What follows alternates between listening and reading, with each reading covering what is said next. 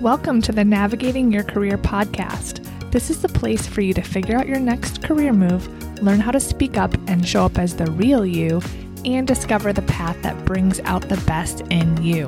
If you want to stop feeling stuck, start feeling better, and take ownership of your career and your life, this is the place for you. I'm your host, Melissa Lawrence. Let's get started.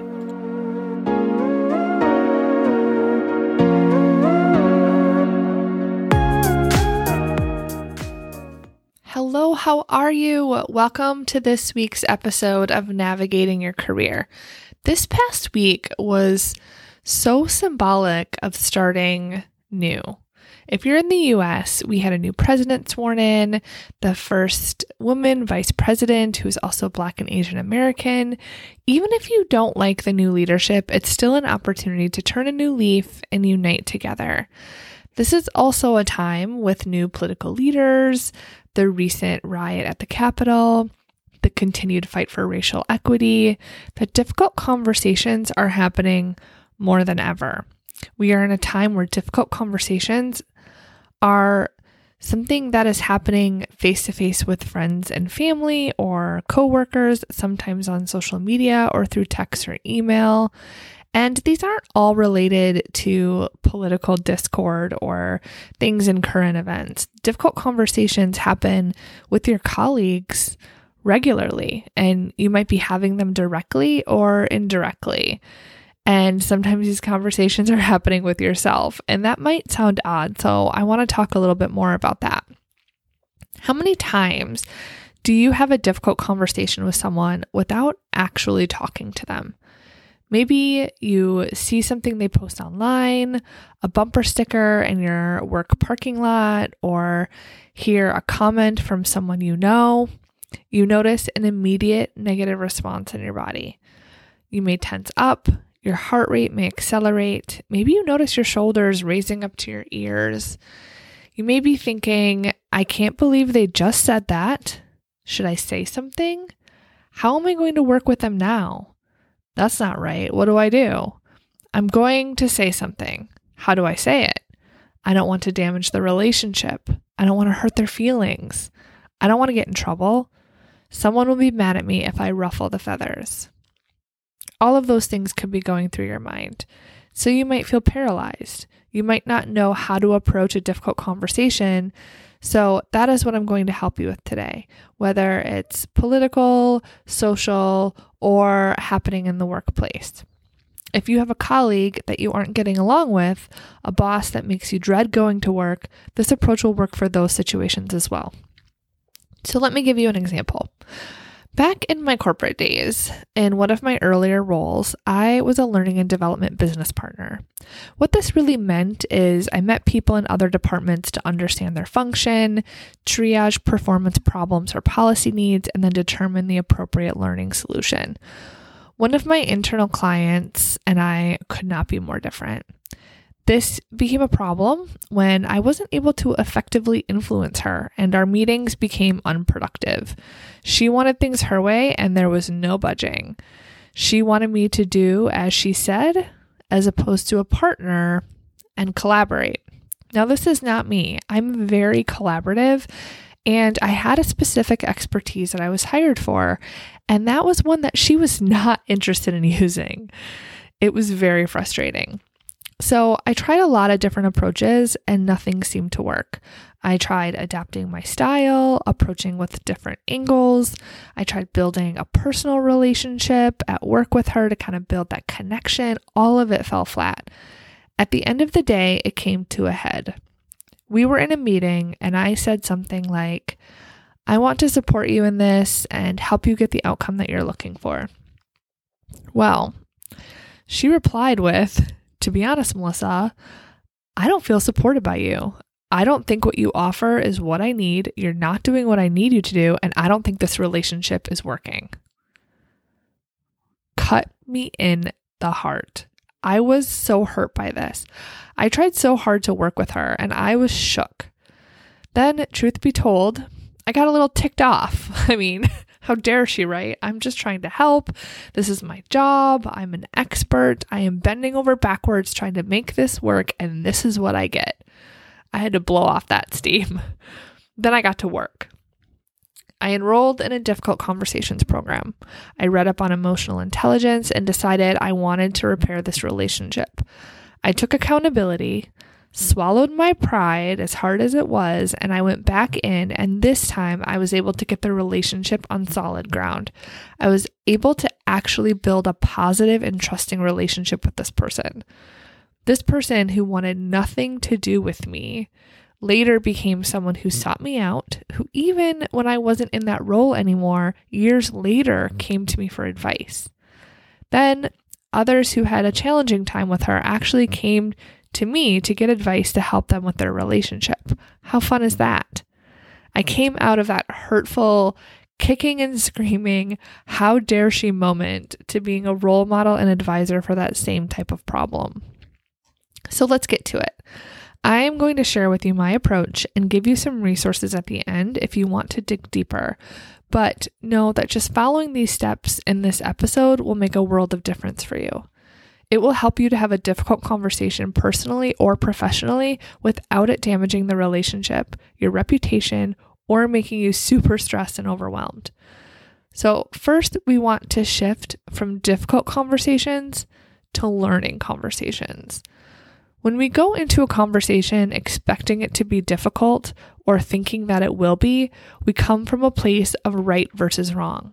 From blame, we get caught up in our feelings and emotions and almost go into survival mode of needing to win. When we shift to thinking of the issue as a learning conversation, our brains go to exploring that we might not be right. Where is the other person right? How is their contribution as valid as mine? We maintain balance and are more likely to go in looking for compromise that is win-win. Now we have to remember that we all have unconscious bias. Even when you're right, you're only right to your brain. And I say that somewhat playfully, but really our realities are based on our own constructs from our own experiences and through our personal filter. So remember that each person is the same in that way. We all have our own thoughts and judgments we hold to be true. And some of what we think is factual and some of it just isn't, even when it feels real. Sometimes we can tell what is and isn't, and sometimes we can't. It's a bit like being in the Matrix. So having that open mind going in will help you interpret information better and draw conclusions that are more unbiased. You can ask questions of yourself like, what might they be thinking this means? What is the lens that they are using to get those conclusions? What might they be seeing that I'm not? What might I be seeing that they aren't? So this can be a difficult step just to shift from this difficult conversation to learning conversation. And it's something though that is, I just want to preface, is just so important, because if you think about it, in my situation where I talked about the difficult person that I worked with, every time I went into a meeting with this person, I was thinking, oh my gosh, like, here we go. What's going to happen this time? Am I going to be able to help her? Is she going to get crabby with me? You know, like, how effective am I going to be? What am I going to do if she says this or does that? Right? And when you're going into a conversation thinking it's going to be difficult, you're already on the defense. Right? You're not thinking as clearly. You're focused more about survival, getting through that conversation, maybe even winning that conversation. So you have to make that shift that going into the conversation, you're not going to think about it as difficult. You're going to use it as an opportunity to grow and to learn. So second, we want to practice emotional intelligence. We are all emotional. As humans, we have emotional responses to everything, whether we realize it or not. We often have a feeling before we even notice the thought that's occurring with it. And acknowledging that about yourself and about the other person can help you have a mutual understanding and kind of see the conversation differently. And there are several strategies that people use when it comes to emotion. Minimize, which is to make them feel small or dismiss the emotion, which is very common in the workplace. Maximize is to make the emotion feel really big and overwhelming. And bypass is to change the subject You want to problem solve and fix the feeling rather than address it. And if you were to empathize, it's to demonstrate an understanding of the feeling without agreeing to it, which is important, right? To practice empathy isn't to agree with the other person or to admit defeat that your point of view is not valid or wrong. It's just to understand their perspective. So in the work setting, you're probably more likely to experience a minimization of feelings, bypassing of emotion, and problem solving the emotion.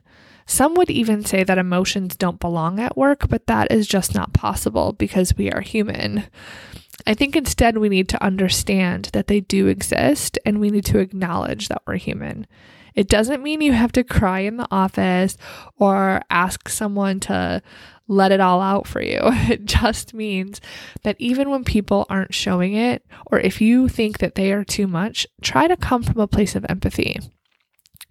If you understand your unique preferences and tendencies for communication, you can learn to flex into other styles for better results. And this is something that I work with my clients on in coaching, is discovering your personal agile emotional intelligence rating and then learning how you can apply it to others as well so you can be as effective as possible. So we talk about how we as individuals respond to emotion on a personal level, and then also what are some other ways that other people that you're having challenges with, what are ways that they're responding to you, and how can you understand and read them so that you can flex into what they need to build that relationship. It's really cool work. So the third strategy is to listen. So listen not to argue, but instead to understand. When we spend time in our own heads, waiting to talk or thinking about what we'll say or how we are feeling about what they are saying, we lose key information. To do this, take some trust in yourself. Trust that you will be able to say what you want and make your points without prepping your response in your head while they are talking. And finally, fourth, if this is a situation that you can prepare for, I highly recommend doing that. You can sit down before the learning conversation, not difficult conversation, and ask yourself, what are my thoughts? What is it that I think is true about this? And what do I make that mean? So with my earlier example, some of my thoughts about this person is that they didn't know my area of expertise, that it is my job to help her determine the right solution, and that she's being disrespectful of me. So do a thought download on the topic. What you think about it, let it all out. Just let all of your thoughts flow freely without minimizing them, without filtering them. Just get all of that out of your head. And then ask yourself, what data or evidence are you using to make your conclusion? Are your thoughts true? In my example, it was my identity, my job description, my assumptions about their experience. So not really a lot of factual data. More, it seems I was making this about me and what it meant if my advice wasn't listened to. Did that mean I wasn't an expert? Did that mean that I wasn't doing my job? See, this is really important here. We are already seeing that something that was so true for me was really more about me than anything else. Then you want to ask yourself, what are you making this mean about you? What lens are you using? This is where I get into how this questioning of a project was really connected to me not feeling secure and what the questioning me was really about. I was connecting my self-worth to this, which is why it was so hurtful. Are you seeing how this is connected? Now let's keep going. Next, ask, what is the outcome that you want? What will be helpful for you and for the other person? Now for me, again, this is where I could see my own thought errors, but then also decide that what was more important for me was to have the relationship of trust and prove my expertise in baby steps to build that influence and partnership in the long term than it was to win everything I thought I was right about. So next you go through this exercise for the other person. What do you think they are thinking? What is the evidence they may be using? What is the lens they are looking at it with? What are they making it mean? And what outcome do they want? Then you can take a look and do a gap assessment of where they are and where you are. And you're doing all of this ahead of the conversation. You can then decide what you want to advocate for, what is important for you, the outcome you want, and go into the conversation with a different perspective. So to summarize, you want to shift from difficult to learning conversations. Practice emotional intelligence, listen, and prepare for the conversation. 4 steps. If you find yourself unable to prepare and in the thick of what you think is a difficult conversation, you can still use this approach. I know sometimes we just catch ourselves in these difficult situations. We didn't necessarily plan for them. So you can still shift to learning.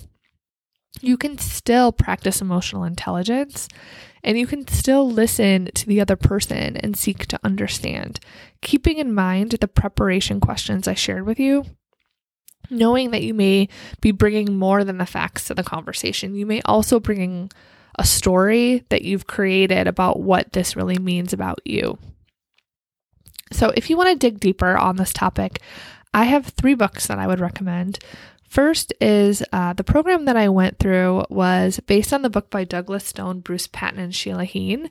The authors are members of the Harvard Negotiation Project, and the book is a New York Times bestseller. It's called Difficult Conversations. It's a quick read with some practical insights and examples. Secondly, I'd recommend the book Emotional Intelligence 2.0 by Travis Bradberry and Jean Greaves. This one is great if you like a personalized approach. The book includes an online assessment so you can see how emotionally intelligent you are and then learn through exercises and movie clips how to improve in any area that you want to. It's an international bestseller. It's pretty good. Then third, I would recommend Leadership and Self-Deception, Getting Out of the Box by the Arbinger Institute. This is a great one to help you see outside of yourself and see how we blind ourselves and unknowingly sabotage our efforts to achieve the success and happiness that we want. So if you enjoyed this episode and you want more, I invite you to join my email list. You get tools, tips, inspiration sent straight to your mailbox every week. For example, my insiders are going to get a worksheet that goes along with this episode so that they can apply this work. How great is that? It's a no-brainer. So to join, just head over to www.melissamlawrence.com/email and add your name. I'll put the link in the show notes as well for easy access. All right, y'all. Have an amazing week.